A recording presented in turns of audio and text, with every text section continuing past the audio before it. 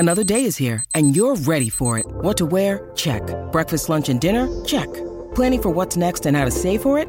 That's where Bank of America can help.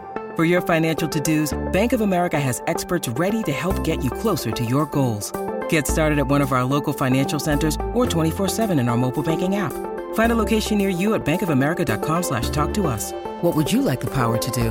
Mobile banking requires downloading the app and is only available for select devices. Message and data rates may apply. Bank of America N.A., member FDIC.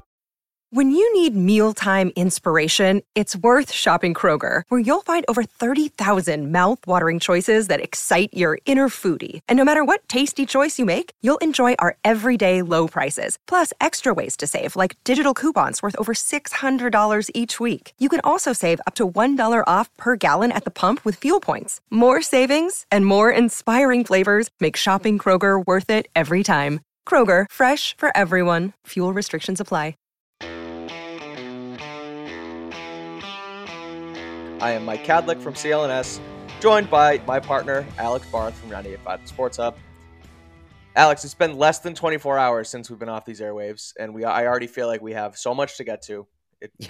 You've said it a million times. It really is an off-season show here, and I'm excited. Patriots are headed to Vegas tomorrow. Alex Barth will be alongside them to coach the Shrine Bowl. They announced their rosters today.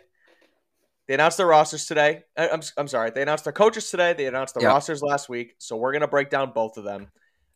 Before we get into the Shrine Bowl, though, I want to just put a bow on Bill O'Brien a little bit for now. Sure. He's obviously going to be out there coaching. But I've talked about, and I want to get your opinion on this. I've talked about on the show, and I've talked about over text with you and things like that, just how I've been down this Bill O'Brien rabbit hole on YouTube, finding clips of him. I talked about it last week with the way he was scheming up plays for DeAndre Hopkins, and I talked about it last night when he did his whole Haas Y Juke scheme up and just how I didn't think Patricia would be doing that, etc. So I've been down this rabbit hole. He keeps popping up on my YouTube.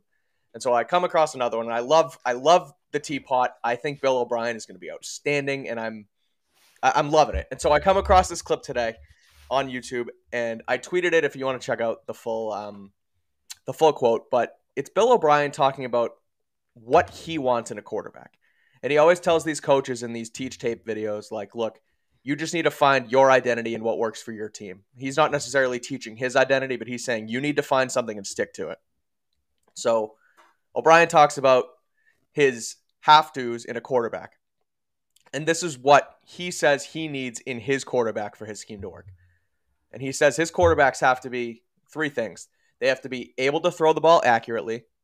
They have to be able to make good decisions. And they have to be intelligent with a great football IQ. And he added to Mac that. Jones.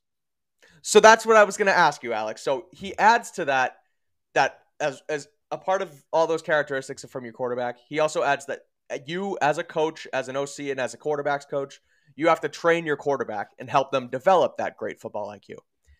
I read those three things, and I read that last part from what he's saying, and I just think those three are Mac Jones, and it's what Mac Jones did not receive last year from this coaching staff.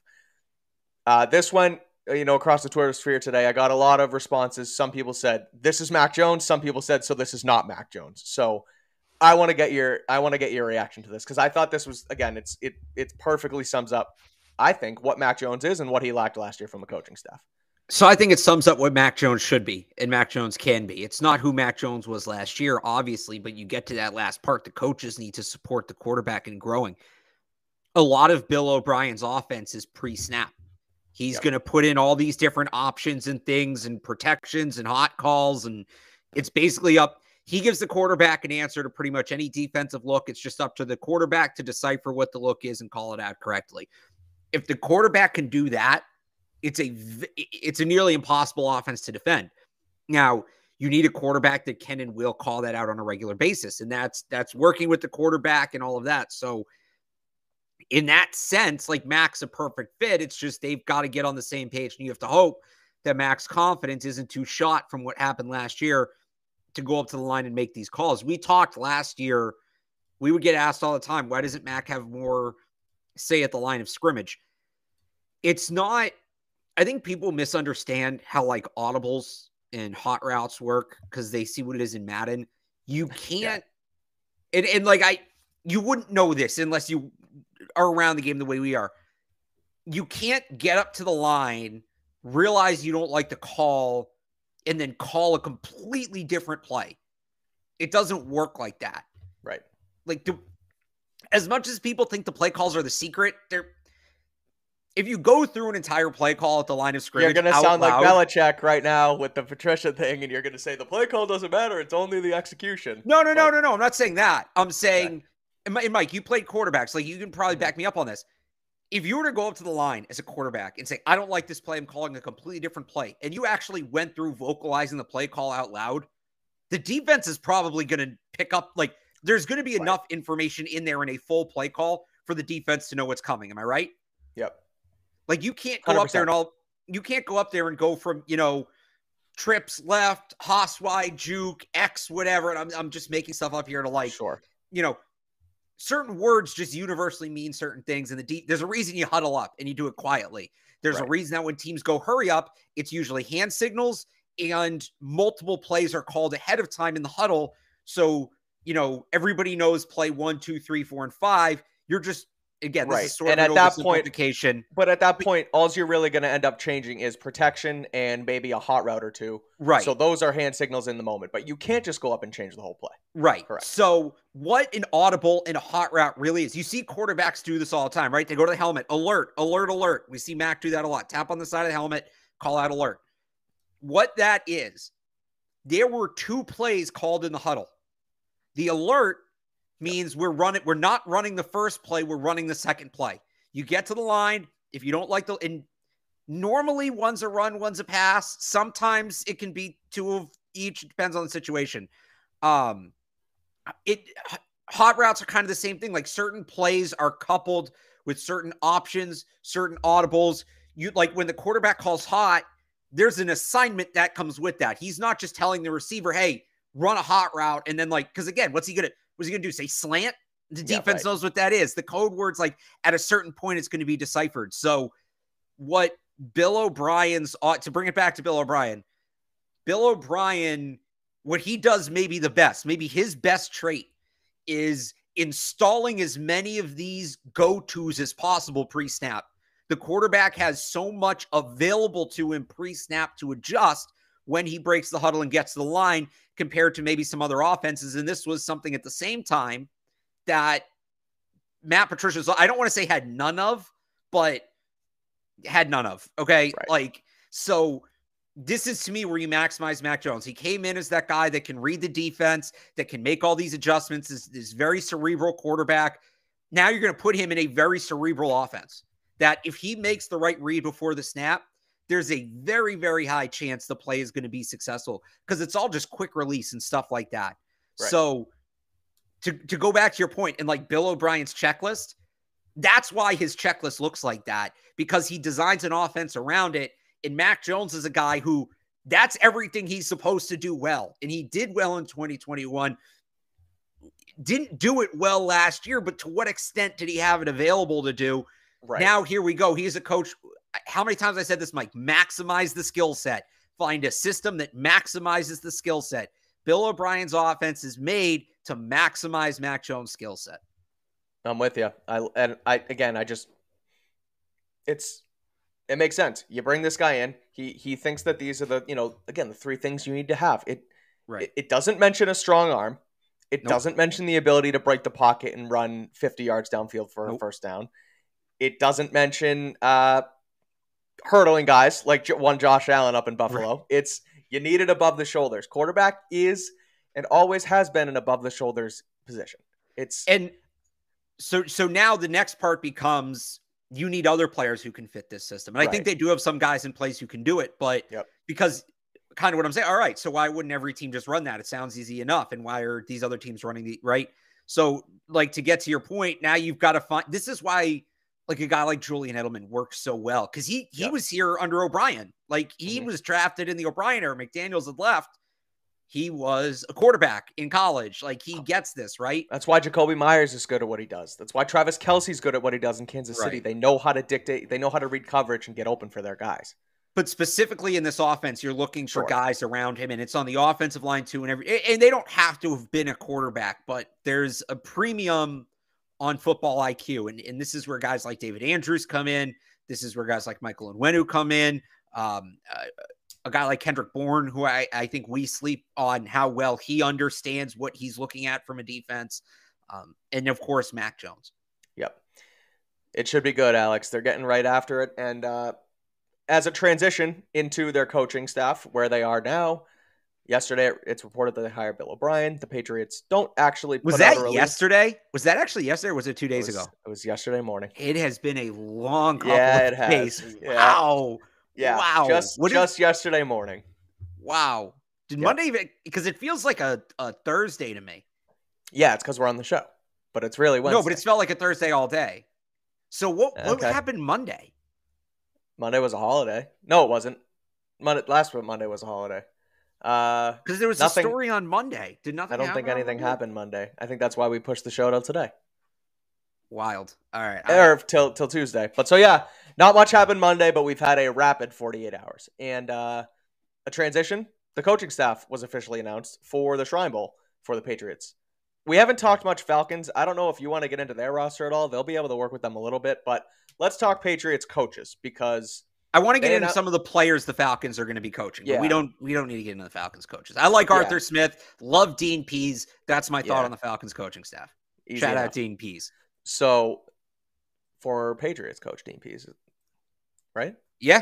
coach here? Yeah. He might have been here with O'Brien, actually. That might have been, I forget what years he was here. That might That have was been the after OC-BC Cornell. I think combo. it was after Cornell before Patricia.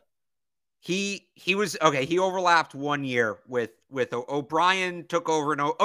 He did overlap with Patricia, not as coordinators, but he came in 04 and Patricia came in 06 and Interesting. Pease left in 09. So Okay. little overlap there. Anyway. Yep. So anyway, Patriots coaching staff. It was announced today, and there are 3 coaches in a supervisory role. They are Bill Belichick, Gerard Mayo, and Bill O'Brien. So the East-West Shrine Bowl actually announced that Bill O'Brien's a part of the staff before the actual Patriots team did, which The Patriots have not. We should still be putting reported on all of Yeah, this. Technically. Technically, we should, but he's going to be out there. He's headed to Vegas tomorrow. The rest of the offensive coaching staff. Well, Troy Brown's going to be the head coach. I found that interesting. Ross Douglas is going to be the offensive coordinator and the quarterback's coach.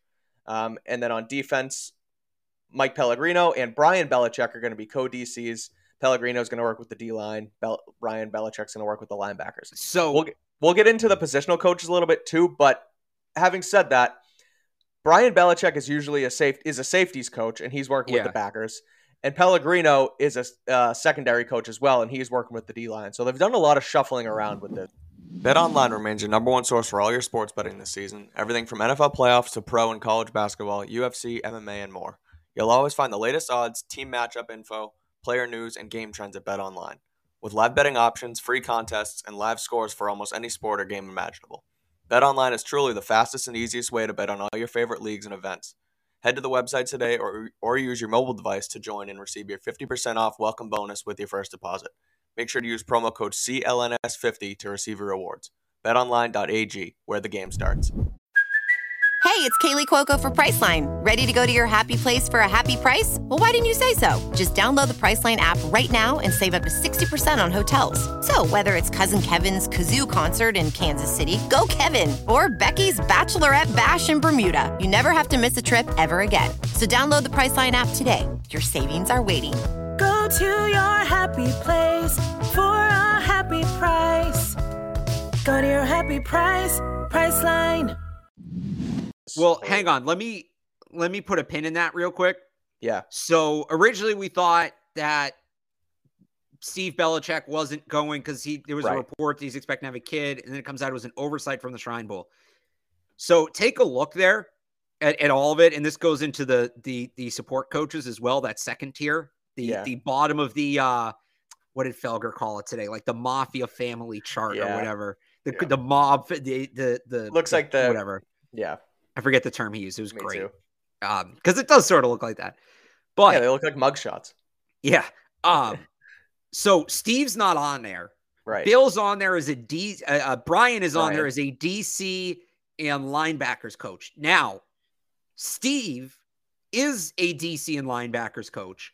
Brian is a safeties coach. And if you look, Mike, there is a cornerbacks coach. I believe it's Vangelo Bentley is listed as the cornerbacks coach. There is no safeties coach. So I don't know this. It's not a report. I'm just putting two and two together. Reading the tea leaves. Where Brian Belichick is on that chart should be Steve. And then they forgot to put Brian on the second slide because they already had him checked off on the first slide. That is my guess. I'm not reporting anything. I don't know. But, and I'm sure we'll get a clarification from them, but there's no safeties coach. And the guy who usually is the safeties coach is listed in the position of the guy who was left off. So the only thing I'll say that might go against that is the fact that there is this mass shuffling of positional assignments. Everything's scrambled. Okay. Like Evan Rothstein's with the running backs, Sunseri's with the wide receivers. He's usually with the backs. And unless there's a trickle down from all of their mistakes and Sunseri's actually supposed to be with the running backs and they just screwed everything else up, who knows? But Steve and Brian Belichick will be out there. It was an oversight. I put it out there this morning that I thought it was interesting that Belichick wasn't there, or Steve Belichick wasn't there. It turns out he will be there. So he's honestly the one guy of the four guys who aren't there. He's the one that I really don't care that he's there or not. I don't think there's anything reading into it. The other three are the interesting ones. Yeah. So Joe Judge, Matt Patricia, and Nick Caley will not be making the trip out there. What are your thoughts?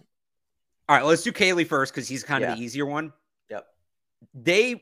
This might have been as much he said no as to them as they said you're not going because remember he interviewed for that Jets OC job. Yep. What happens if he goes to this and then while he's there the Jets call him for a second interview? So to me he's serious about potentially not being here next year on his end.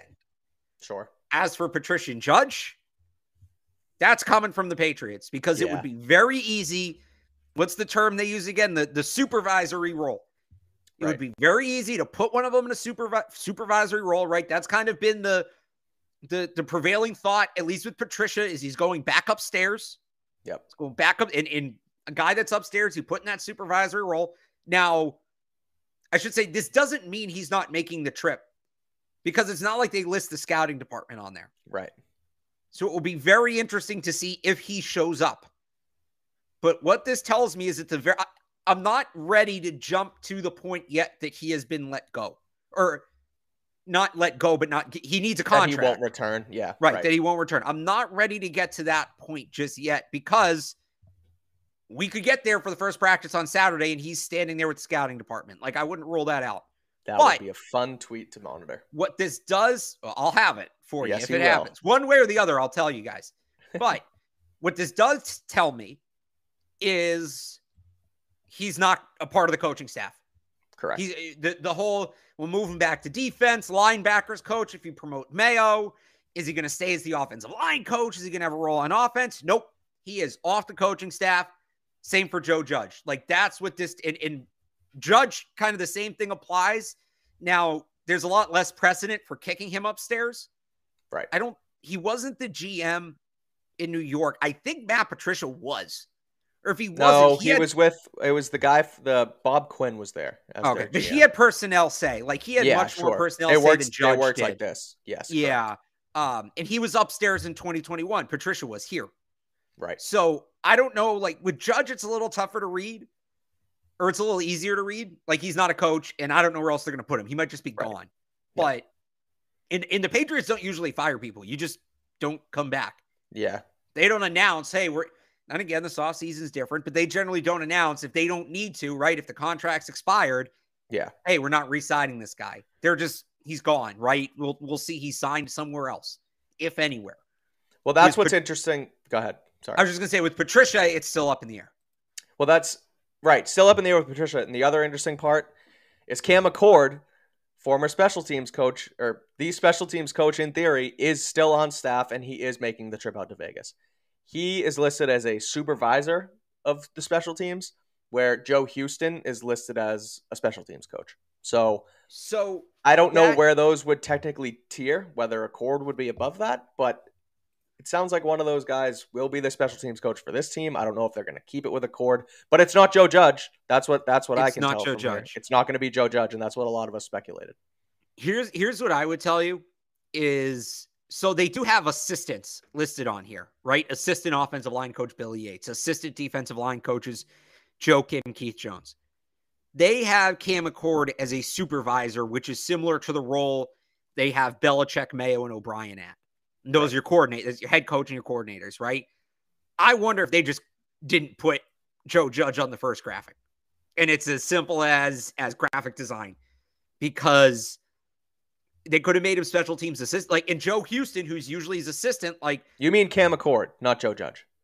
Cam Acord. Yeah. Okay. Sorry. Okay. No, that's fine. A lot of names flying around. I don't think they, like, Cam Accord's listed as that special team supervisor, where Mayo, O'Brien, and Bill are all also listed as supervisors. I think it's just graphic design. He didn't end up on the same spot on the graphic.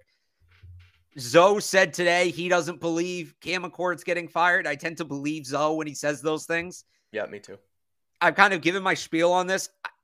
I like Cam Acord. I really do. I find him fascinating to talk football with.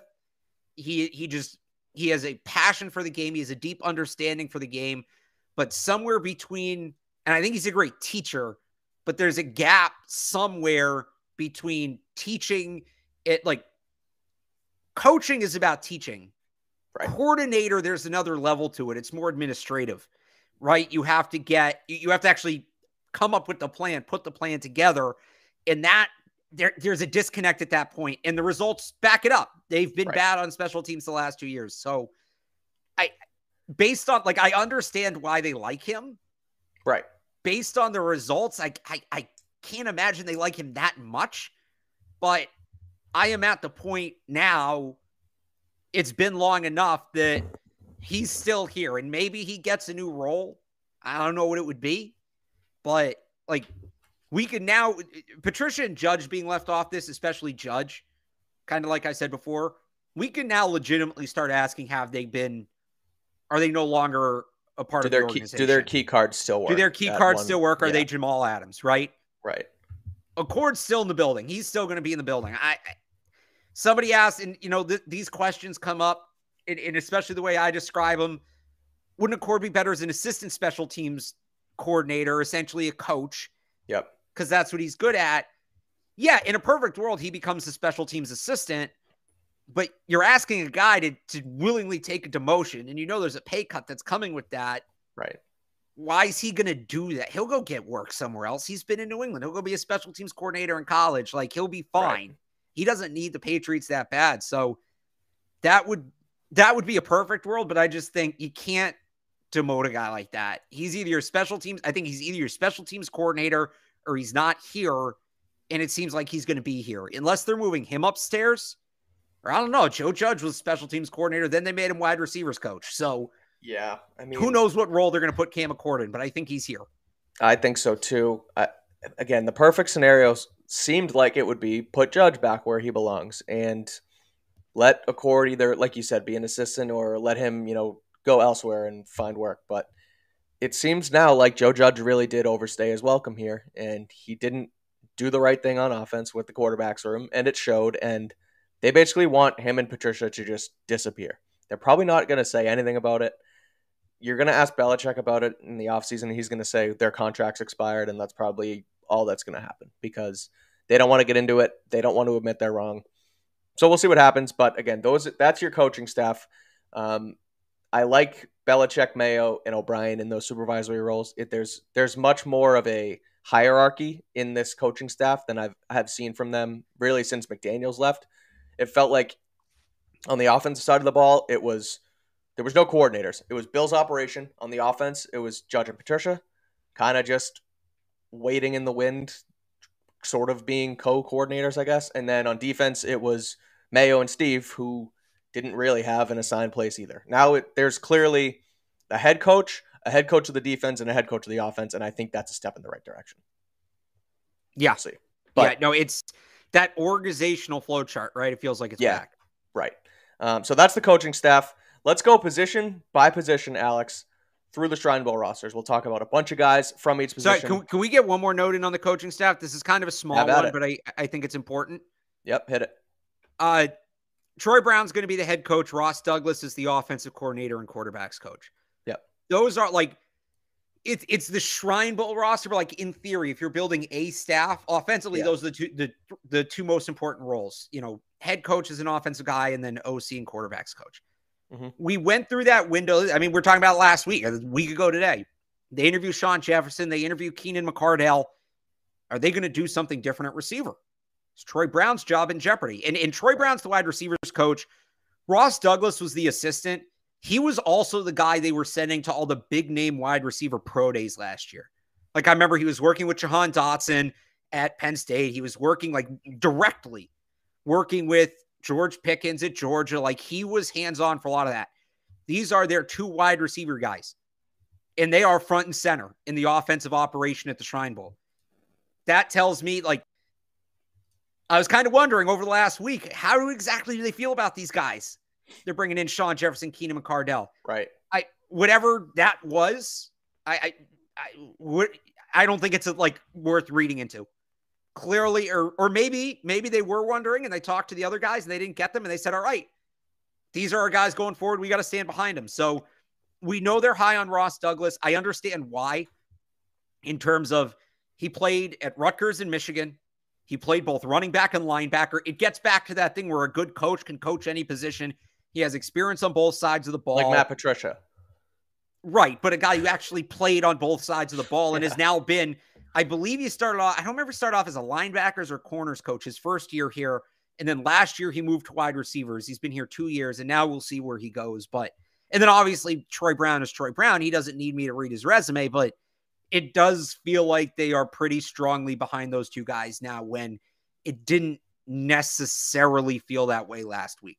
Right. I'm with you. And when it came out too, that Troy Brown was going to be the head coach of this team, I was like, oh, wow, they are going to stick around with him because, and it felt like,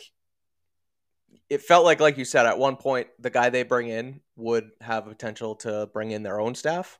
And look, I think if O'Brien wants someone here, he's probably going to get it, but it looks like they're going to move forward with at least Troy Brown and probably Ross Douglas in similar positions working with the offense. And they're just going to have an actual competent guy running the entire thing in Bill O'Brien. So that's your staff. They're headed out there tomorrow. And let's get to the rosters. We'll go position by position. We'll go offense first, then defense. But before we get into that, I do want to quickly shout out our friends at HelloFresh, Alex. It's HelloFresh.com/beat21. You get 21 free meals. It's a new year. We've all got those New Year's goals, and HelloFresh is here to help us achieve them.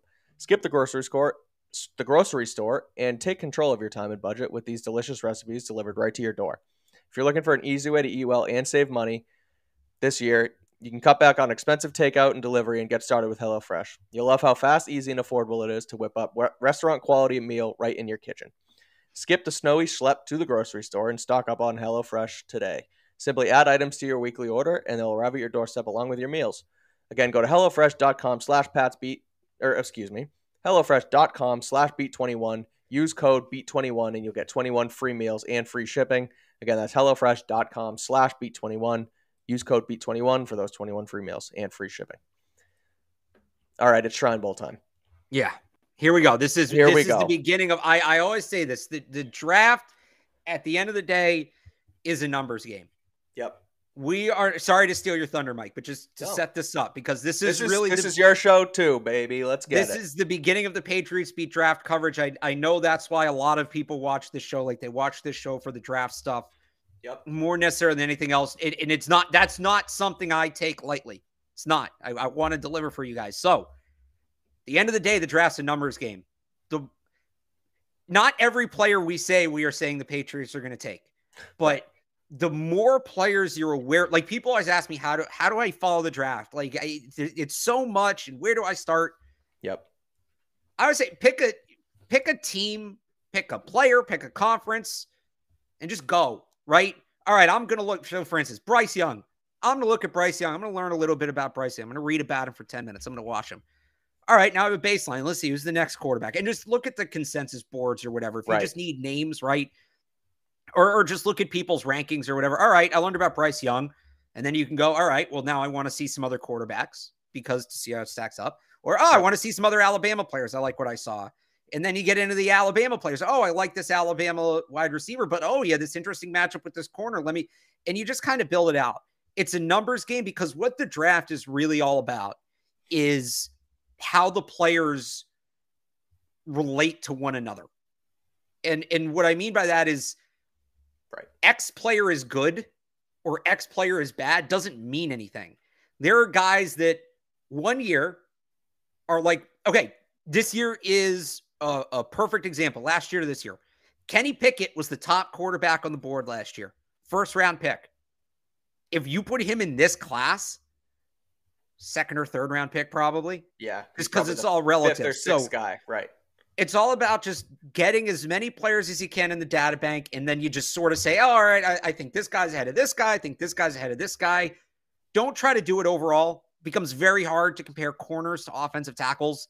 Like you can just go by big boards are tough. Big boards are tough. You can't really have a big board.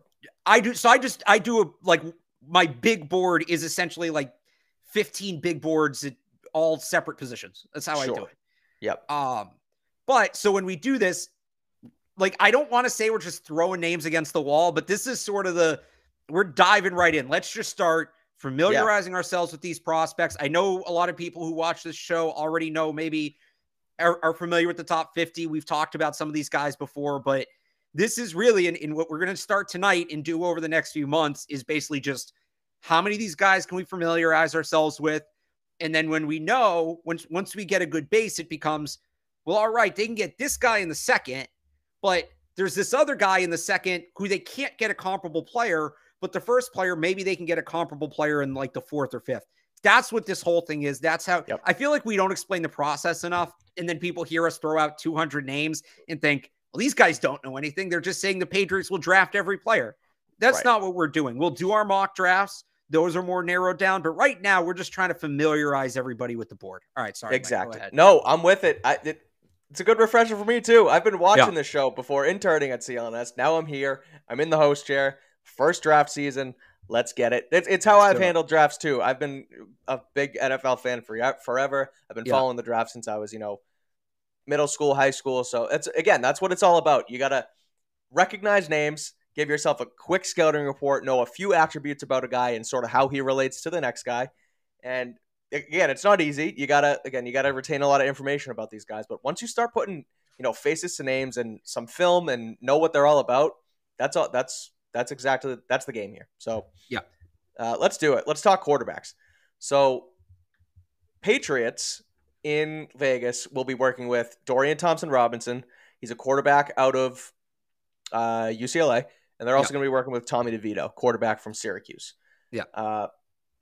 On the other side, there's also Tanner Morgan from Minnesota, Aiden O'Connell from Purdue, and Tim DeMorit from Fordham.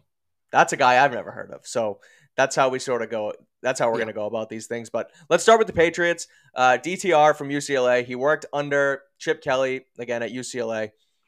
He's been there for, I think he was a fifth-year senior this year. He started, 5 years for the Bears, or the Bruins. So an experienced guy. Again, I don't know how much he relates to necessarily coming to the Patriots, but you never know if they throw a flyer on him. I don't think he's projected to go to be drafted right now. I think he's more of an undrafted project kind of guy. So, I mean, he's a decent prospect, right? I think he's shown leadership. He has experience out there. So what do you think of DTR? Yeah, so of these five, like the East guys, we don't need to do a ton on quarterbacks because I don't think they're going to be super into that this year. The East guy, Aiden O'Connell is a little like Brian Lewerke-ish. Yeah. They need a camp arm. Right. In terms of their guy, Tommy DeVito doesn't do it for me, whatever. DTR, even before I saw they were going to be coaching him, as a guy, like the one quarterback I look at this year and I think I could see him here. He played for Chip Kelly. We know Bill likes Chip Kelly. Has that experience, right? A 5-year starter. He brings some athleticism. We've seen them target. He's projected to go undrafted.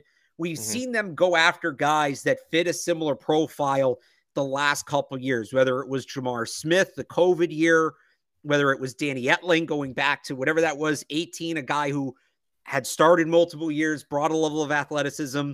to Eric King last year, and now he's Yep. more of a quarterback wide receiver hybrid, but another guy who was experienced, who played in a system they like. Bring the guy in, valuable practice squad guy, scout team guy. Right. With that athleticism, gives you something else at the quarterback position. You have him in the building, maybe you develop him. He's the one guy, like when we do our, when I always get at, who are the UDFAs? People have to ask me, who are the UDFAs? Yeah. I don't know, because I don't know who's getting drafted and who's not. Sometimes it can be tough. DTR is a guy that, like, they almost always sign one UDFA quarterback. Yeah. And we'll see what happens with Brian Hoyer, right? If he's gone, they want 4 arms in camp, at least 3, ideally 4. So if it comes down to that UDFA pool, I think Dorian Thompson-Robinson makes as much sense as anybody for them once they get to that point. I wouldn't pick him. I wouldn't draft him. Right. No, they won't. But I could see him as a UDFA, and they'll get a good look at him this week too. So they'll really get a good idea of what he's about. That's what I was just going to say. That's why this Shrine Bowl is huge for them, because they don't go in completely blind into those UDFA guys. They literally get a week with a guy like DTR to see how he acts, see how he, watches film, and is he there early? Is he there late? Like, I know it's the Shrine Bowl, but it's an interview for these coaches. So that's an interesting one, I think, from the quarterback room. Moving on to running backs. The guy that I look at is Mo Ibrahim from Minnesota. He's first on my list for running back. Me too. He's older, which is tough. I think he's like 24, and running backs. But they like older guys. But they've had some of the older draft classes the last couple of years, and they like guys who have a lot of production. I was just going to say, he has 3,000-yard seasons up there at Minnesota. Third in the nation last year in rushing, 1,600 yards. Right. 20 touchdowns. A bruiser. He's only 5'10", but he runs hard.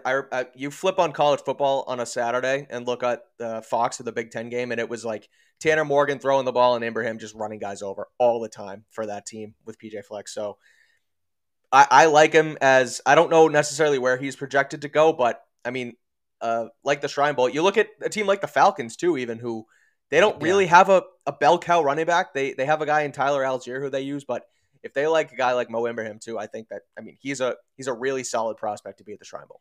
He's currently, you're probably talking like 4th, 5th round. Early middle of day 3, which they'll use a pick on a running back there. They took Ramondre there. They took people don't pick running backs high. That's not necessarily low for a running back. Like, running backs don't go as high. Right. For that guy, that's about right. And by the way, we're going through every position. This has nothing to do with the needs, and we're going to hit every position. Yeah. So correct. I had is it Ibrahim or Ibrahim? Ibrahim, I think. Ibrahim. So I had him. Man, if he takes off, he becomes good. Ibrahim. It's going to be a thing. Look at Barth. So I had him. The kids. The other guy on the West team I like, and this one's a little interesting. I was actually surprised to see his name on the list. And Mike, this is a guy I think you're going to be pretty familiar with. Is Travis Dye from USC. Yep. And he is, if the Patriots want another true third down back, and I know we kind of painted Pierre Strong into that role last year. He has the skill set to do it, certainly, but he's never done it. He didn't do it in college. Their offense didn't run that way. Right. Travis Dye might have been the best pass blocking running back in the nation this year. He's up there. Great receiver, has a good route tree for a running back, runs good routes.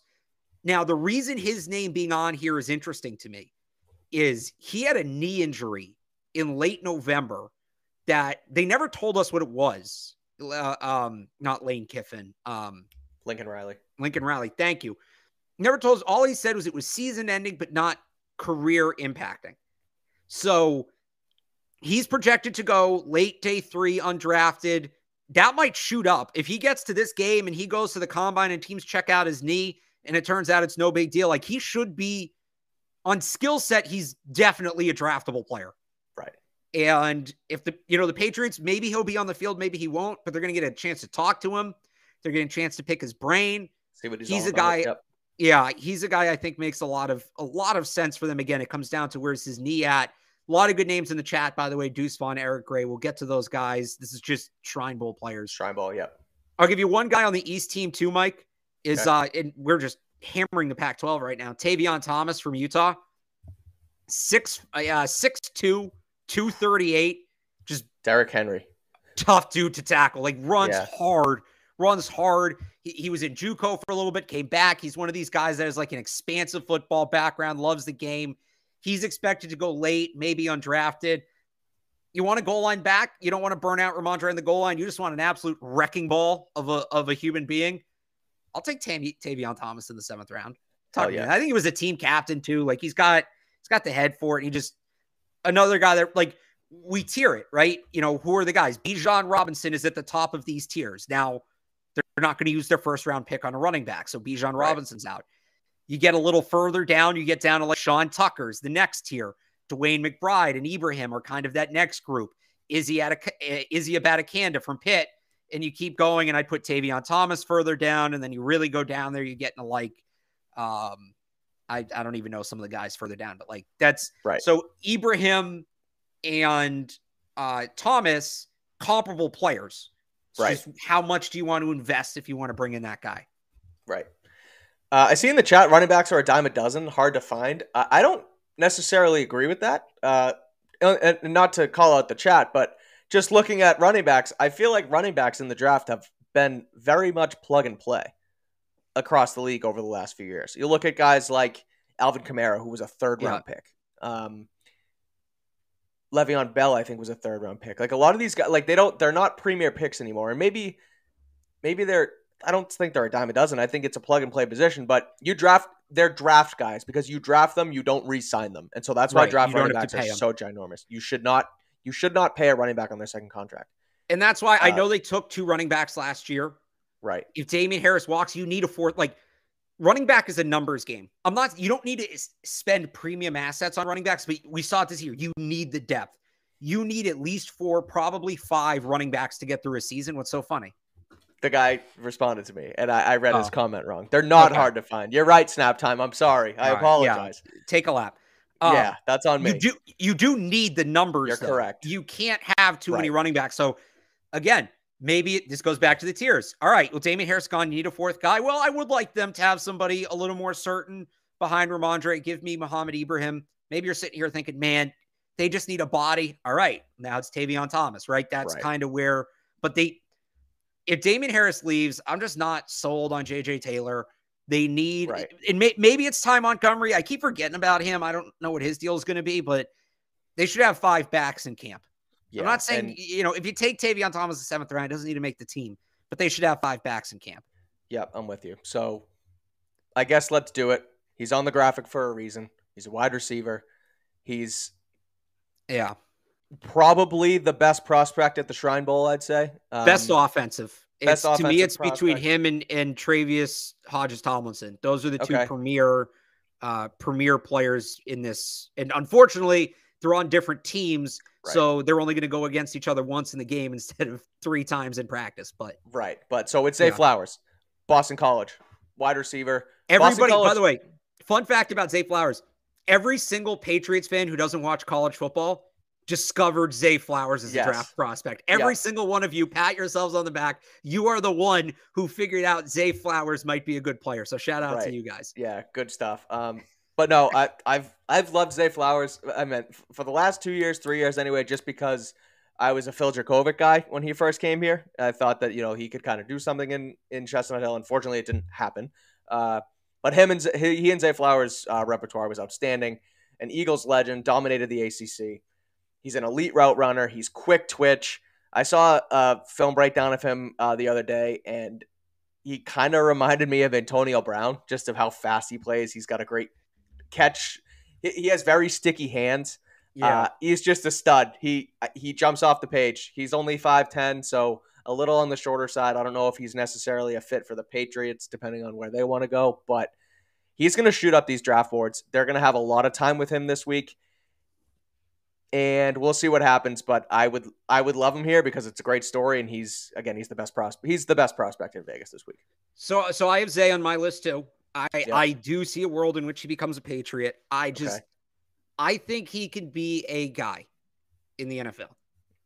Okay. I don't know that he's becoming the guy, and when I say that, I mean Ja'Marr. I think people have this idea that like Zay Flowers is this Ja'Marr Chase, Tyreek Hill, Deebo Samuel level, like type equivalent where you're getting a true number 1 on day 1 in the 2nd round. I think there is a guy in this draft that fits that description, oddly enough. Now, he's a bit risky. That's Kayshon Boutte.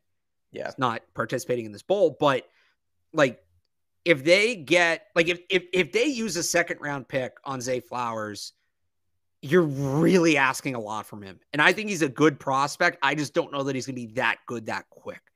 Whereas, so like, this is what it comes down to. I talked about this with Evan today.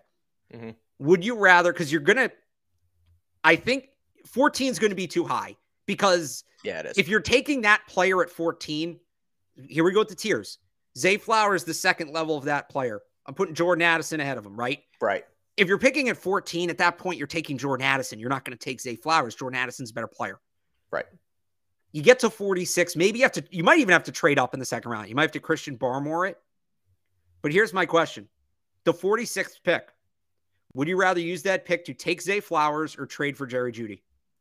I heard you guys talking about this today, actually. And it's Jeudy. You gotta go Jeudy. Yeah. Because the Patriots, and I don't know if you said it, but it's just where my head goes. They haven't developed these guys, and you've seen it. It's a copycat league. These guys go out and trade for your AJ Browns, your Tyreek Hills, your Stephon Diggs. You go get the proven guy instead of draft the guy. It makes too much sense. You should get Jeudy. Now, look, I still think Zay Flowers can be good. And you need a quick slot receiver in Bill O'Brien's offense. That is the most important thing. Edelman, Welker, right? Yep. He can fit that. I just don't know that he's that guy that's dictating coverage. Now, if you somehow went out and got Mike Evans, right, and you can add Zay Flowers to him, now we're cooking with gas. Now we're cooking with gas, baby. Like now, here we go. So this is a Senior Bowl guy, but so to keep going down the tiers, right? So Zay Flowers and Josh Downs kind of in this category too. I'm looking more like, can they go get Rakim Jarrett from Maryland? Can they go get Tank Dell from Houston? Where I think you're going to get similar production right away. And with Mac Jones entering his third year, I think you need that. You need to kind of be focused on the now, whereas Zay Flowers is more of a 2 to 3 year projection. Again, I like the player. I do. But we're early in this process. Maybe he comes out this week and just blows the doors off the place. That's what I'm thinking. To change my mind. Yeah. But if he does that, well, now are you talking about he's going at the end of the first round? And now do you trade up from 46 or do you trade down from 14? And what are you doing about tackles? So he's just in a really tricky spot. If he's good enough to justify the pick, if they can pick him where they're picking, he's probably not a guy who's going to justify the pick. And if he's good enough to justify the pick, they can't pick him there. It's like a weird dynamic. It's tough. I wrote about it this week on CLNS, just with my 5 players to watch on offense. It's like he's in an awkward spot where he's fringe first round, second round. He's not quite the top of the receiver class, but the Patriots don't have a pick where he's slotted. So it's almost like you said, if they're going to trade up or trade back, it's like they're really dialing in on a guy where it's almost like it's not going to happen. It just doesn't feel like it's going to happen. So I'll give you a couple more receivers I like here. These guys are a little later on. And so there's the 2 kinds of slot receivers, right? We talked about Zay Flowers, who's this quick, shifty slot receiver, who's probably more the guy they need. Maybe they want to go big slot though, Mike. And if they want to do that, again, we can tier it. The top big slot in this class is Jackson Smith and Jigba. You're starting there. Then you're moving down some of the Tennessee guys. You're moving down through Xavier Hutchinson. I really like Jake Bobo for them. Yeah, me too. From local UCLA. Kid. Somebody beat me to it in chat. Local kid from Concord. There is a little Jacoby Myers in his game. He's not super explosive, but he gets open. He's a big guy, 6'5", 215. Yeah. He can use all of that. He's almost like a cross between Jacoby and LJ Humphrey. Whereas I could almost see him in that hybrid tight end role, but with more receiving responsibilities than Humphrey had. He's not a guy who's going to give you a lot after the catch. He's not super explosive, but he will get open. He's not the most Jacoby Myers adjacent player in this draft. That's Charlie Jones from Purdue. We'll get into him down the road. But I mean, that's, if they miss out on Charlie Jones, if they just want a 1-for-1 replacement for Jacoby Myers, Jake Bobo could be that guy. And then one other guy, honestly, just a guy I'm a huge fan of. I don't know that they're going to draft him. So Bobo's supposed to go 5th round, 6th round. Bryce Ford Wheaton, Mike, I think Yeah. I've blown you up about this guy. West Yeah, you Virginia, have. balled out in the backyard brawl, balled out in like every rivalry game West Virginia had. Big game player, 6'3", 225, jump ball artist. He's an artist, Mike, when it comes to 50-50 balls. The problem is, as a receiver, he doesn't do much besides that. Yeah. This is a guy you're taking in the 7th round as a UTFA, turning into a red zone threat. The one other thing he does bring to the table, though, Mike, he is excellent on special teams, especially as a gunner on the punt team. He has a knack to get down the field, and like he did this 2 or 3 times this year, where he got to the returner just as the ball got there, hit him simultaneously, legal hit. It's a fumble. West Virginia gets the ball back. They're going to need to replace Matthew Slater if he retires. That's Matthew Slater's role. Like Schooler replaced Justin Bethel. I know we think Schooler's here to replace Slater. Well, Bethel left. So, and by the way, Flowers, Bobo, Bryce Ford Wheaton, all working with the Pats. Yep.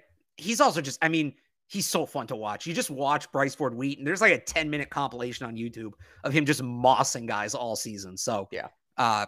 Personal favorite of mine. Don't know if he's as realistic as the other guys, but somebody I'll be watching. So one other guy I want to get to that the Patriots are working with is Dallas Daniels, Jackson State.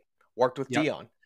He was Shedeur Sanders, who is now the quarterback at Colorado. That kid's a stud too. I don't know who watches. You might watch some Jackson State out there. Well, you'll see him at Colorado this year. Right. You'll see him at Colorado. I'm just saying, Jackson State finds their way. They went 12-1 this year. I think they lost their national championship, but Dallas Daniels, he's 6'2", he's 170-ish pounds. He was Jackson State's second leading receiver.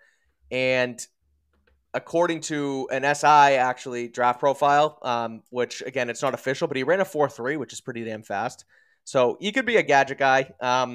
I just like the fact that he worked with Dion because I really like what Deion Sanders has done from a collegiate level, just as far as building programs.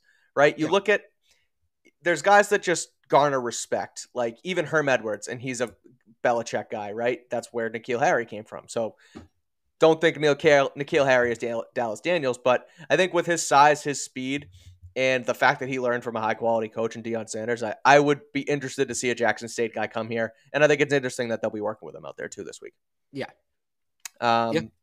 So, I'm not as familiar with him. I'm going to, like, some of these guys I'm going to kind of learn on the fly this week. So I wasn't in that category. I wasn't, frankly, until I saw Jackson State, and so I started to look into him because of the Jackson State name. And that gets into, if you want to follow the draft, like something as simple as that, that's a great, oh, hey, this guy goes to school. I know their coach. Yeah, let me look at him more. And by the way, for the record, there's always, whether it's the Senior Bowl or it's the Shrine Bowl, there's always, like, I go into this week and I have like my 20 guys and I'm like, I didn't possibly miss anybody. These are all the guys worth watching. And one of my 3 favorite players is a guy that wasn't even on my radar. Like, I'm trying to remember who it was from the Senior Bowl last year. I think it was Jalen Watson, the corner from Washington State, who's with the Chiefs now. Didn't have him on my radar going in, and then he had a great week. And I was like, oh no, Jalen Watson's the guy. Like, so there'll be, whether it's, what was it, DJ Dallas, right? Is his name? Dallas Daniels. Dallas Daniels. Who's DJ Dallas? DJ Dallas. He's a running back for the Seahawks. DJ Dallas. There'll be, I guarantee you, there will be one guy that his name won't even be said tonight, and I'll come back on the next show and be like, yeah, no, he's the guy. He was the best guy there. We missed him. So let's continue on. Let's get to fullbacks and tight ends. But before we do, I just want to talk about Rocket Money. RocketMoney.com/PatsBeat. Go check it out in the lower third down there. You probably don't know how much your subscriptions really cost, Alex. Nearly 80% of Americans have subscriptions that they completely forget about. Most Americans think they spend around $80 a month on subscriptions when actually it's closer to $200 or more. It could be an Amazon Prime account, Hulu, ESPN Plus, whatever it is, they're draining your bank account. You could be wasting hundreds of dollars a month on subscriptions you didn't even know you were paying for. I don't do that anymore, though, because I now use Rocket Money, used to be known as Truebill. The app shows you all your subscriptions in one place and then cancels for you whatever you still don't want. They'll even find subscriptions you didn't know you were paying for, and they could find out that you are actually double charged for a subscription. So you use the app, you put in all your info, and if you want to cancel something, there's a big fat cancel button. You click cancel, and Rocket Money takes care of the rest. So get rid of those useless subscriptions with Rocket Money now. Go to rocketmoney.com/PatsBeat. Seriously, it could save you hundreds of dollars per year. That's rocketmoney.com/PatsBeat. Cancel your unnecessary subscriptions right now at rocketmoney.com/PatsBeat. All right, let's get back to it. Tight end, fullback. There's two guys. I think I talked about them last week when the rosters came out, but I want to get back to Jack Coletto again. He's a tight end / fullback, and I just think that he's very versatile. Tight end / fullback / linebacker. He played linebacker at Oregon State for the Beavers. So a guy that plays all over the place, could come in as a special teamer. You just look at versatility, and it's like it screams Patriots. And he won the Paul Hornung Award for the most versatile player. A bunch of Patriots did that in the past. Marcus Jones, Jabril Peppers. Yeah, so I think it's almost like the way they assign these rosters when the things come in. It's like, oh, we need to give this guy to Bill Belichick because he's going to love him. He's going to know how to use him. So I'm excited to see what they do with him this week. Well, okay, so they did get him, but they didn't get Derek Parrish. That's fair. The same thing. But there's another guy who I want to talk about on the defense the Pats do have, but continue on. Okay. So, yeah, I like Coletto, linebacker, fullback. Now, O'Brien's offense doesn't use a fullback. It hasn't since he was with the Patriots. He didn't use a fullback in Houston. They use that move tight end. Jonnu Smith is essentially a fullback in Bill O'Brien's offense. So, I'm not totally sold on the idea that they're going back to having a traditional fullback, but if you have a defensive end who you can use in a fullback in the fullback role when you need to go jumbo, might not suck. And Coletto's projected to go late, right? Or later. Yeah. So you're not going to need to use a premium pick on him. The big thing for me at tight end is Hunter Henry, Jonnu Smith, their contracts are up soon. I don't think they need to spend super high on that guy. I know people want Michael Mayer, and yes, I pronounced his name wrong before. I apologize. I know people want Michael Mayer. Picking him as high as you have to pick him, you're not really improving the team in the way you need to improve it. Exactly. He's not a guy that's going to dictate coverage. He doesn't add a ton of speed to the offense. What they should look to do at tight end, early, middle of day 3, find a project player, let him redshirt for a year behind Jonnu Smith and Hunter Henry, and then next year, boom, he hits the ground running. That guy to me is Luke Schoonmaker from Michigan. 6'6", that was mine 250. He's going to be everybody's. He's a big kid from Michigan that's supposed to go in the 4th round. It's a no-brainer. Right. This is like Marcus Jones last year. We were all taking Marcus Jones with that 97th pick in our mock drafts. Yep. Whatever their first 4th round pick ends up being, which we don't know yet because of the comp picks. Everybody under the sun is going to have Luke Schoonmaker, 6'6", 250, capable receiver, improved as a blocker last year. Get him in the building, let him learn for a year, and let him loose. I think that's the play. That's the obvious way to go. Yeah. The one other guy I have down is if you like I said before, O'Brien's probably not going to use that traditional fullback. It's going to be that move hybrid tight end. Right. And there's a guy at Princeton at Tennessee. His name is Princeton Fant. He's Noah Fant's cousin. He played that role in the Tennessee offense, that move tight end role. So if you've watched Jalen Hyatt, if you've watched Cedric Tillman, this is another guy to look for when you're watching the Tennessee offense. Now, I don't think he has the raw athleticism Jonnu Smith has, but he profiles as that kind of player. He's supposed to go undrafted. Another guy, again, if you remember, we talked about Connor Hayward a ton last year for Michigan State. Same thing. Take a flyer on him late. Jonnu Smith insurance, basically. Yeah, I'm with you. Again, I think it's Coletto for the versatility. Again, I don't know if they'll do it, but I like Schoonmaker too. I think he's a guy who helped J.J. McCarthy this year. He helped. Who was it? Who was Michigan's quarterback last year? It was J.J. McCarthy. No, 2 years ago. The other kid.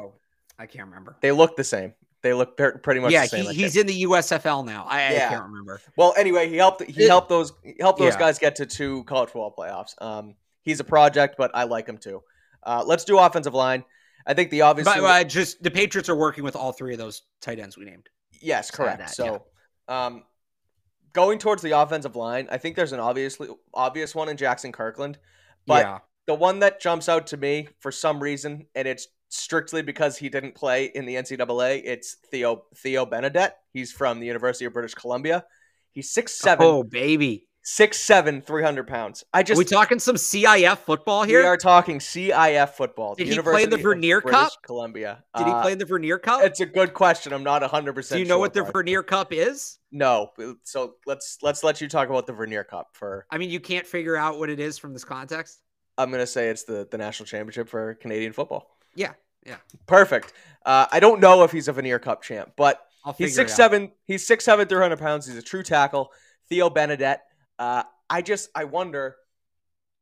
They always go against the grain.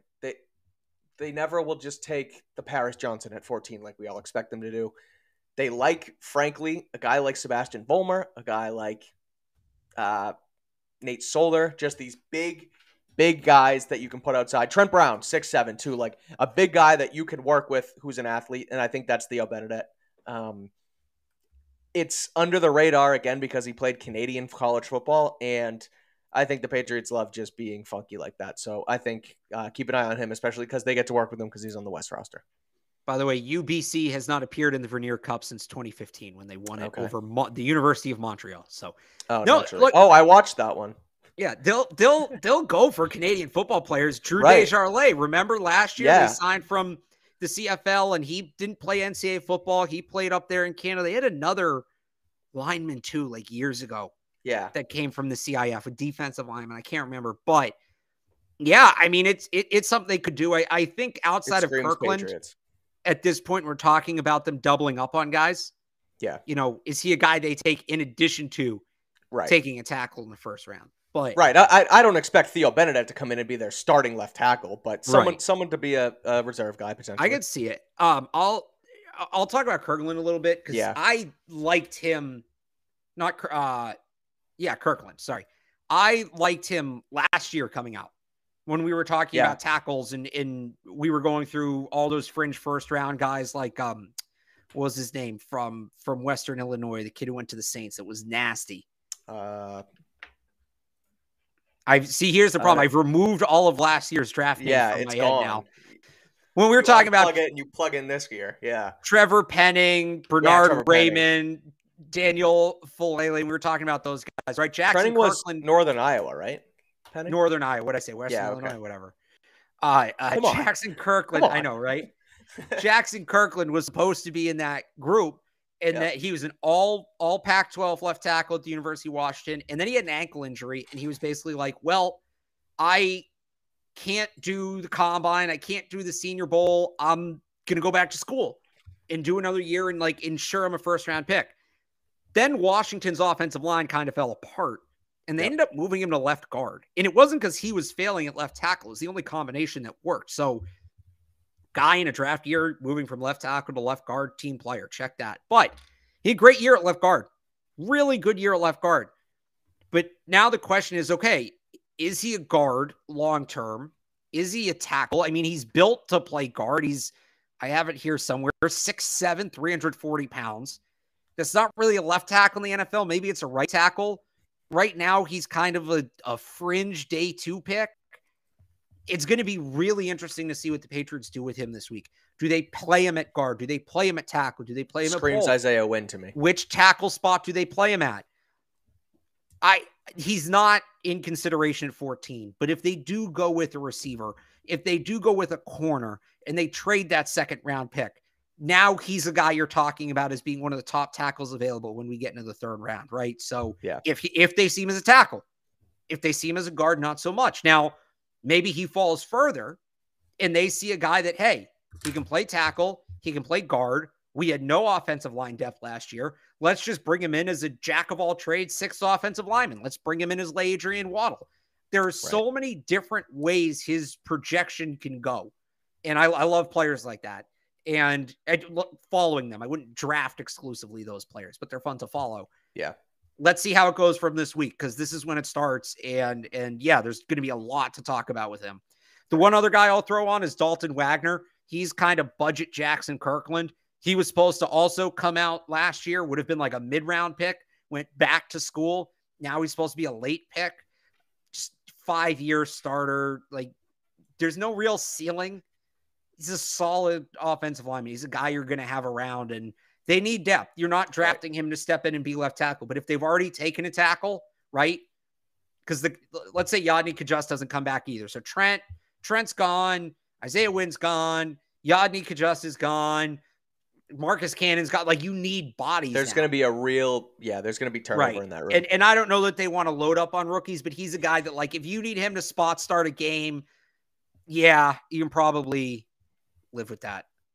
You like that one from the chat? So the comment says Alex is like an incognito Patriot scout. The irony of that is the Patriots actually have a notoriously small draft board. The players that they deemed, most teams are a couple hundred players. Yep. The Patriots draft board, in terms of players they deem draftable, is reported to be like around 80. So Interesting. I run it up as a numbers game. Now, I probably become as familiar with as many players as they do. Like the guys that are on that board, they dive way deeper into than I have time to. Like if I were to dive that deep into players, I'd get to maybe 5 or 10. And you wouldn't sleep. Right. I also don't have access to those players like the Patriots do. So, like, right. Nakobe Dean's a perfect example. We're all thinking Nakobe Dean should be a first-round pick last year. He falls to the 4th round. Turns out he had a shoulder injury that none of us knew about. Right. I would have had him as draftable. I'm wondering why the Patriots don't. Suddenly, okay, that makes sense. But that is an interesting thing to know, just for some background. The Patriots draft board is notoriously small. Right. It doesn't really help you project one way or the other. It's just an interesting thing to think about when you go through this. They are thinking about less players than you are. They know about more players than you do, but they are seriously considering drafting less of them than you probably are. They really or than I probably am. They narrow. Right. Right. Let's head over to defense. Defensive tackle. There's a guy that jumped out at me. I watched some of his film. He went to UT Chattanooga. He's a great pass rusher. Devontra You're taking Maxwell. us back to UT Chattanooga. Yeah, Nuga, baby. I love it. Shout out T.O. Devontra Maxwell. Shout out T.O. Shout out Cole Strange. Yeah, that too. That's fair. Sorry. That's a good point. Yeah, I don't think they're going to go first round with UT Chattanooga. That's like remember the Sean McVay video with him and UT, because that's how I say now. Yeah, UT Chattanooga to the first round. Yeah. How I say it now. UT Chattanooga. I like it. Well, hey, Devontra Maxwell. He's a high quality. The Patriots front is already really solid with Lawrence Guy, with Dietrich Wise, with obviously Christian Barmore. Yeah. When they bring Uche and Judon off the edge, their front's high quality. So you're not looking to. I mean, you're always looking to improve that, but you don't need to go first round, second round, even third round really for your front. But Devontra Maxwell, he's a very high quality pass rusher. He was the SoCon Player of the Year this year. He has UT Chattanooga and the SoCon's career sack record with 37.5. So he gets after the quarterback, I think, for a rotational piece. He's a high quality athlete. He's raw, but he's a good pass rusher, and I think that's a huge attribute from a defensive tackle. Okay, I'll give you a guy the Patriots are working with first. I actually didn't go with any true nose tackles. Okay, guy I really like. From Pittsburgh, Habakkuk Baldonado, 6'5", 260 defensive end. I think it's Habakkuk, Habakkuk. Sure. Habakkuk Baldonado. He's Italian. Oh, 6'5", 260. He led the team in sacks. Okay. So he led the team in sacks last year with 9. We have a guy who's approaching draft eligibility. Hey, I just had a great year as a pass rusher. Like, I'm going to double down on that. These are the guys that get paid. What did he do? At least from what it looks like externally, and I'll be asking him about this, he went into the lab and worked on his run defense. Okay. And like his sack number went down a little, but he became a much better run defender. He just started playing much more sound football. I watch him between the frame, between the play style, the motor. From what I've seen, this is a guy his teammates absolutely love. Reminds me a little bit of Dietrich Wise. Okay. Can play, is going to be an end, but if you need to play him in the interior in some passing situations, like obvious passing situations, could maybe get away with it here and there. I always find these guys interesting. I mentioned he's from Italy. He's only been playing football for about 5 or 6 years now. Okay. And you can tell he's still learning the game. There's still a lot of room for him to grow his game. So projected to go early on day 3. I love the base. I think he has good upside. It's a position they can coach, and they're going to be working with him. He's a guy, like I said, we're kind of just throwing names against the wall. This is a guy that I'm saying, all right, this is somebody I really think they're going to narrow in on.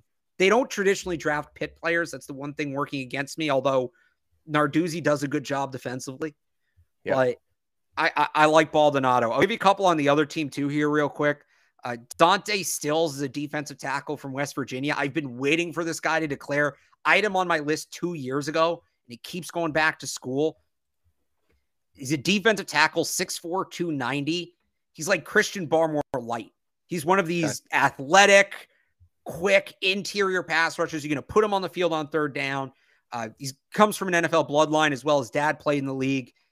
Take a guy like that in the 6th or 7th round. Just, when Barmore got hurt, they dropped off a little bit. And they had Daniel Ekuale, but he's a free agent. So say like a Daniel Ekuale replacement, right? Late on day 3. Dante Stills from West Virginia is a guy I like. And the other one I had under defensive line was Derek Parrish. I don't know if you wanted to talk about him. I thought you mentioned that before. No. I was talking about someone else on the. Okay, so Derek Parrish is he's a team captain at Houston, and we know they love Houston now, right? 2 guys last year play defensive end, linebacker, and fullback. We talked about it with Coletto. Like they're gonna like those guys. He was hurt all of last year, so again, we'll see. It's kind of like with Travis Dye. We'll see what his participation is, but he'll be there. They'll talk to him. He's on the other team, but they'll talk to him. So he's a name to know. So quick one on the defensive line / edge really is Truman Jones from Harvard, just because he's a Harvard guy. You talk about locally 6'4". You're really narrowing in on the small schools here. I like that. You got to do it. It's the Shrine Bowl. It's the Patriots. Yeah. I mean, there's talent everywhere. I just think local kid, 6 sacks this season. He's 6'4", 240, so a little light, I guess, but he played there for 4 years, I believe, 14 total sacks. But then getting into linebackers and where you were going with the versatility, Boston College, local again, Jaden Woodby. Yeah. He played. He was a defensive back for the Eagles under. Why can I not think of their head coach's name now? Halfley? Jeff Halfley, defensive guy. So he was a defensive back there. He had 79 tackles during his 5th year this year. He's 6'2", 220, but he's transitioning to linebacker. So that another thing that screams versatile. Like you look at Kyle Duggar. Kyle Duggar, if you put on a few more pounds, could play linebacker in this league. They look for guys like that, guys who can switch from sort of a front 7 to back to the backfield. That jack, they call it like the jack of all trades, the jack basically. Yeah. So they might look for a guy like Jaden Woodby. Again, just you look at local connections with Belichick and Halfley too. So that's my one linebacker that stood out was Woodby, and he's on the Patriots team too. For the guy who just mentioned lacrosse in the chat, wait until we get to the Senior Bowl. I have one for you. But I had Mohamed, I think it's Diabate from Utah, transfer from Florida, 6'4", 222. They keep trying to get this like athletic coverage middle linebacker, right? Whether it's, drafting Cameron McGrone, signing Raekwon McMillan, trading for Mack Wilson. McGrone's gone now. Wilson and McMillan are pending free agents. So Diabate, I think, is the closest to that on their team. Again, 6'4", 222, day 3 pick. He needs to be a more consistent like rusher. Like he can cover. He needs to be more consistent against the run, rushing the passer to really fit into that role, but a guy they'll get a chance to work with. I love 2 of the linebackers on the other team for them, Mike. I'm bummed they're not working with these guys. One of them is Robert Beal from Georgia. Another Patriots trend here. They like guys that they'll target guys who are highly thought of out of high school, like 5-star high school recruits who maybe don't pan out in college, and see if they can tap into that. Yep. Michael Onwenu was a guy like that. J.C. Jackson was the number 1 recruit in his class at one point. I don't think he finished there. I think he finished 2nd or 3rd, and they maximize these guys. So Beal came into Jack Georgia. Jones was like that too. Jack Jones, another one. It wasn't performance-wise, but it was for off-field stuff. But yeah. J.C. Jackson's kind of the same way. It's not always performance-wise. Right. Robert Beal went to Georgia, was this highly touted edge rusher. He'd be an outside linebacker for the Patriots and, get after the passer. And he never, it's a tough defense to crack. You talk about all the talent there. He never got beyond a rotational role. He did have some flashes though. He's real quick on that first step, real quick. That's a guy that, hey, we can get him on day 3. He was a highly touted recruit. You bring him in, if you're going to lose Josh Uche to free agency or whatever. So that's a guy I think they look at. Highly touted high school recruit who didn't pan out in college. And now we go the complete other direction. The guy that flew under the radar in high school and balled out in college. And that is Caleb Murphy from Ferris State. He won the Cliff Harris Award this year for the best non-D1 player in college football. The last 2 winners of the Cliff Harris Award before him, Mike, were Kyle Duggar and Sam Roberts. What do those two guys have in common? Roberts, by the way, also was in the Shrine Bowl last year. Yep. So Ferris State's D2. I get the numbers are inflated. I don't care what level you're playing at. 25.5 sacks in 15 games is impressive. Yeah, it's ridiculous. Like, there's something there. I'm not saying he's going to do that in the NFL. Right. And I haven't seen a ton of him because he's at Ferris State. This is a guy I'm going to be watching very closely this week. He's like, there's something there. I don't know what it is yet. But look, they've taken the last two Cliff Harris Award winners, and now they're up close and personal with this one. He's a name to know. He's a name to have on the list. All right. I like it. Before we wrap with the secondary and a kicker, I do want to quickly talk about LinkedIn, Alex. It's linkedin.com/beat. If you just give me a second to pull that thing up on here, if I can find it. There we go. LinkedIn.com/beat. These days, every new potential hire can feel like a high-stakes wager for your small business, and you want to be 100% certain that you have access to those qualified candidates that you deem available. And that's why you have to check out LinkedIn Jobs. LinkedIn Jobs helps you find the right people you want to talk to faster and for free. We use LinkedIn Jobs here at CLNS Media, and we truly can't recommend it enough. It's super easy to post your job. Then you just add the listing and the purple hashtag hiring frame to your LinkedIn profile to spread the word that you're hiring. We're now into January, and it's the perfect time to add that right team member to start your 2023 strong. It's why small businesses rate LinkedIn Jobs #1 in delivering quality hires versus leading competitors. LinkedIn Jobs helps you find the right qualified candidates you want to talk to faster. Post your job for free at linkedin.com/beat. That's linkedin.com/beat to post your job for free. Terms and conditions apply. LinkedIn.com/beat. Okay. Corners. I know there's a guy you want to talk about who was a college football playoff participant. But I quickly want to do Jalen Williams from Indiana. Okay. Because boundary corner is a need for this team. Yes. And there's a lot of big corners in this class and at the Shrine Bowl. So there is. Williams is 6 feet, and it looks like he may measure a little under that. He just doesn't feel that tall. Jalen Mills bigger than he is. Yeah, he plays bigger than he is. Like, Jalen Mills is 6 feet. He plays bigger than that. Yeah. So Jalen Williams kind of reminds me of that. He's aggressive. He gets to the ball and he doesn't get beaten coverage very much. He's like a high quality coverage defender out of Indiana. Watched him on a few Saturdays. He defended Marvin Harrison Jr. actually relatively well a couple times. So I just think, again, depending on where they go in the offseason, right? We look at that number 14 pick and we talk about offensive tackle, wide receiver, boundary corner. Depending on where they go, I look at Jalen Williams as a guy that you could at least bring in here day 2, day 3, and use him as a developmental piece because they're really good at developing this position already. So Jalen Williams from Indiana is my guy. All right, I'll give you a couple big ones before I get to who I think is one of the most fascinating prospects in this class. On the Patriots roster, Miles Brooks, Louisiana Tech, 6'2", 198, transferred from Stephen F. Austin last year. Was excellent most of the year, allowed just 37.7% of the passes his way to be completed. Track athlete, so he can move. It's kind of like how I felt about. So, all right, let me preface this by saying, like, Tyreek Woolen was on another level with this, but my and by the way, thanks to everybody who's giving me credit for identifying Tyreek Woolen. I appreciate it.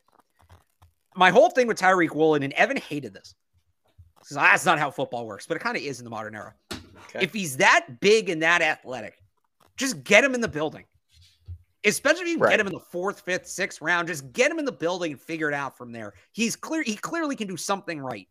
So I look at a guy like Miles Brooks, who's projected to be a mid-day 3 pick. We're talking like 150 to 200, right? 6'2", 198, track star, impressive ball production in college. Just get him in the building, especially for a team that can coach up corners. Now, what's going to be interesting with him, so he comes from Louisiana Tech, which is a group of 5 school. He had 2 Power 5 games this year. Played very well against Missouri. Okay. And then he did struggle against Clemson. There were 5 of 10 targeting him for over 100 yards and a touchdown.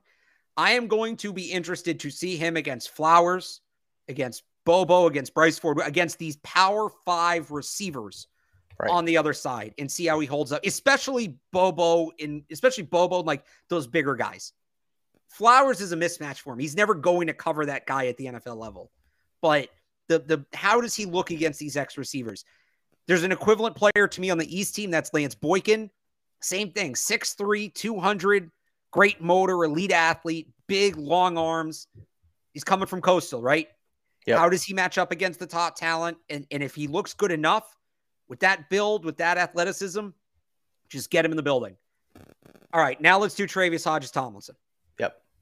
He is probably, you can talk about Kelee Ringo all you want. You can talk about Joey Porter Jr. all you want. In terms of just technical ability, he is the most technically skilled corner in this draft. But he's a projected 4th-round pick. Why? Because he's 5'8". And he's played exclusively on the boundary at TCU. Actually, he played a little safety. He didn't even play in the slot. He played safety or on the boundary. So, but it was like 680 of like 710 snaps on the boundary. If you draft him, you are either committing to playing a 6'8", a 5'8". I think I said 6'8" before. You're either committing. No, you said 5'8". I did. Yeah. You are committing to playing a 5'8" corner on the boundary, or you're having him learn a new position. Right. And in a league that's getting very big at wide receiver, 5'8" corner is a boundary corner is a little scary. Now, the Patriots specifically, are they going to look at the success they had with 5'10" Jonathan Jones on the boundary and 5'8" Marcus Jones on the boundary and say, oh, we can make this work? We're going to get a guy with 1st-round talent in the 4th round, and we can work around his height. In a bubble, that's not necessarily a bad plan, but they have Marcus Jones, right? They already have that guy. Yeah. They might still have Jonathan Jones. They need the size of the position. If they go out and get a big corner elsewhere, maybe you can convince me of it. But I just look, if Tomlinson comes out and is just owning like 6'3" wide receivers this week, the evaluation changes massively. Right. But you can't, as talented as he is, and I think he's tremendously talented. He won the Thorpe Award this year as the top corner in the nation. You can't teach size. So it's going to be very interesting to see how his development plays out here. You want to see how he can match up against these guys. And, you know, he did it. Right. He obviously, I don't want to even say he held his own in college. He was the best corner in the nation, and his team went to the college football playoff and the national championship. So, like, again, you're right. You can't teach size, but if you can play, you can play, and you can adjust and you can cover guys if you have hops, if you're technically sound, which he is. So that'll be interesting. And it's, again, this is why I think I've said it 3 or 4 times today, but it's why being a coaching staff at the Shrine Bowl is so important. You get in front of these guys for 5-6 days and learn what their tendencies are. You get to literally put helmets on them and let them run routes against each other. And, they're not going to hit this week, but you get to see how they play football. And that's why the one-on-ones, it's like training camp. The one-on-ones are so valuable. Yeah. So valuable for this stuff. Yeah. So he's an interesting one. Do you have any more corners before we head to safety? No, I have a couple safeties. I have 2 safeties. So my one safety, I think you have him too, but Trey Dean III from Florida. Yeah.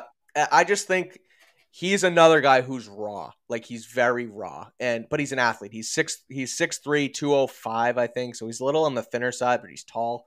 And when you look at this team with, their safety room has been sort of their bread and butter and one of their better rooms, but McCourty's probably gone. I don't really look at Josh Bledsoe as an asset. So Adrian Phillips is on the older side. So really you only have Kyle Duggar and maybe Phillips. So I think that you bring in a guy like Trey Dean III, a little bit of familiarity with Florida. I know they've had some turnover, but I don't know. I think he's someone to keep an eye on. I'm sure you can go into a little bit more detail on him, but I think he's raw, but he's an athlete, and I think they'd like his tools. No, that's a pretty good summation. I like the versatility. He was mainly a box safety, started playing corner, started playing some deep safety. I wonder if they draft him. Remember they had that package last year defensively when they went up against some of those bigger teams where they would put Kyle Duggar out as the boundary corner? Yeah. Like, Trey Dean is built like a corner. He has some experience there. Isn't that the formation when Duggar had the pick 6 on Derek Carr when he was playing boundary corner? No, they were doing it against. Oh, no, he jumped it. He jumped it. Okay. Yeah, they were doing it against the Bengals. Anyway, like as a hybrid, like boundary corner, deep safety kind of thing, I could see it. He can play in the box as well. It's tough because their biggest need for me at safety, I don't hate getting a box safety to add some depth, especially with Duggar in a contract here.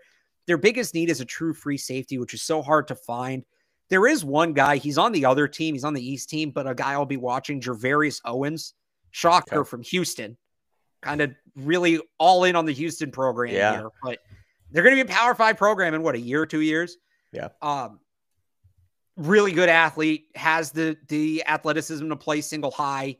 So that's, I wish he was on their team because he looks like a Patriots safety. He looks like a Patriots free safety, and he's a guy I think that they would like a close look at. Yeah. One thing I'm going to ask, and I don't know that I'll get an answer to this when I'm out there, and this could tell us a lot. I don't know how they pick the teams. I thought East-West was literally guys from East colleges and guys from West colleges. It did used to be that, but yeah, you have UCLA, Jake Bobo with BC Zay Flowers on the same team. So that's out the window. Yeah. I don't know if like the Shrine Bowl just, all right, one here, one there, one here, one there, or if the coaches have a say in who they get.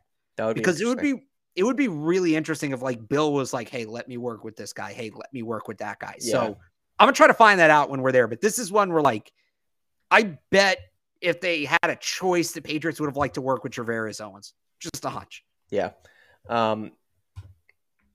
I guess I'm looking at names and positions right now, just at the rosters, and you look at Christian Eisen from Rutgers. They like Rutgers guys. No, so here's the thing. That's kind of an anomaly. Like they haven't drafted a guy from Rutgers in over 10 years. But they're always around. And like you look at I mean, even Greg Schiano when he was here, like that's seem to thing. So it's back now because Schiano's back. When Schiano wasn't there, Bill wanted nothing to do with Rutgers. Yeah, right. So, like you said, Schiano's back there, so we'll see what happens there. But that's an interesting one from safety. Specialists, I know Jake Moody, Michigan kicker. I think he was a 2-time All-American. So he's someone I don't know where they're at with Nick Folk. He's getting up there in age, but he's still been consistent. So they could look at a guy like Moody. And then Michael Turk, the punter from Oklahoma, too. That's who they're working with, I believe. So those are names to keep an eye on because they're going to be in the market for a punter as well, you would think. With the Bailey suspension, I don't think that's going to end well here. So, but what are your thoughts on the specialists?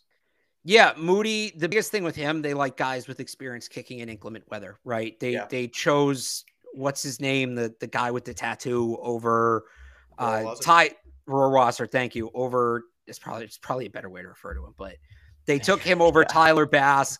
They took him over Goggles. It's a long show. Blankenship, Rodrigo Blankenship, because those two guys kicked in the South and Rohrwasser didn't, right? So same thing. They went with Nick Folk when they had all those free agents because he kicked in New York for all those years. So there are some other good kickers in this draft, but Moody, Noah Ruggles would be the other one from Ohio State. They've kicked in that bad weather.